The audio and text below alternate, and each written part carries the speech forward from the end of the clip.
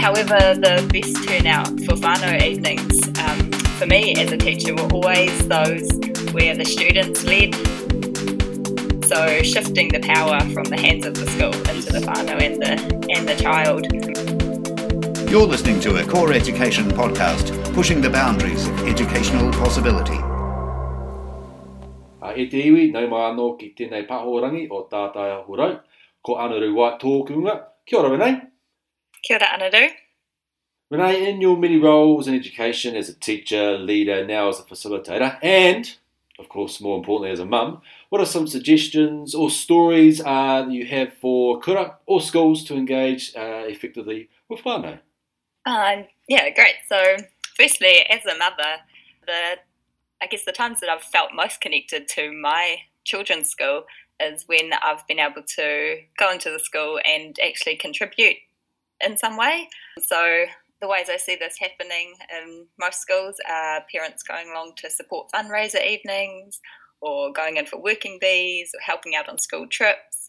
And an example that helped me feel more connected to my school community was when us as parents went in to help out with the dinner for an overnight stay that the kids had, and over doing the dishes and peeling the spuds and cooking the dinner, we were able to have parent-to-parent conversations, which were really valuable and supported us in connecting to the school, but also the teachers and leaders were wandering around so we could just have some casual conversations with them and ask questions if we wanted.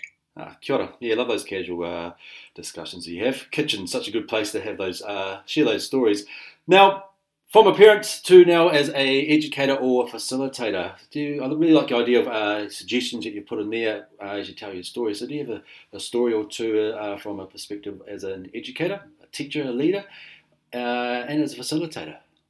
Yes, I do. So as an educator, I'm aware that reporting evenings still have their place in many schools. Mm-hmm. However, the best turnout for whānau evenings for me as a teacher were always those where the students led the discussions. They led the whole hui really, mm-hmm. where the teacher could just sit back and was there to listen and support that. So shifting the power from the hands of the school into the whānau and the child really helped to grow those reciprocal relationships and just open things up to connect with the whānau and for the whānau connect back with us through open door policies and the transparency that followed those. I also think as well as a facilitator, I've had the privilege to see for ways which kura and whānau and community grow their relationships. Mm-hmm.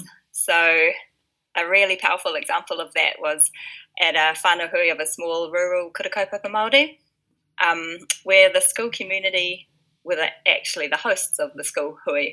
So the hui wasn't held at the school, but it was actually held at the marae, and parents, grandparents, aunties and uncles all came along to kind of welcome the visitors, to host, to share food together, and through that they could openly discuss the aspirations they had for their tamariki and build connections between that learning and that home in a really natural way.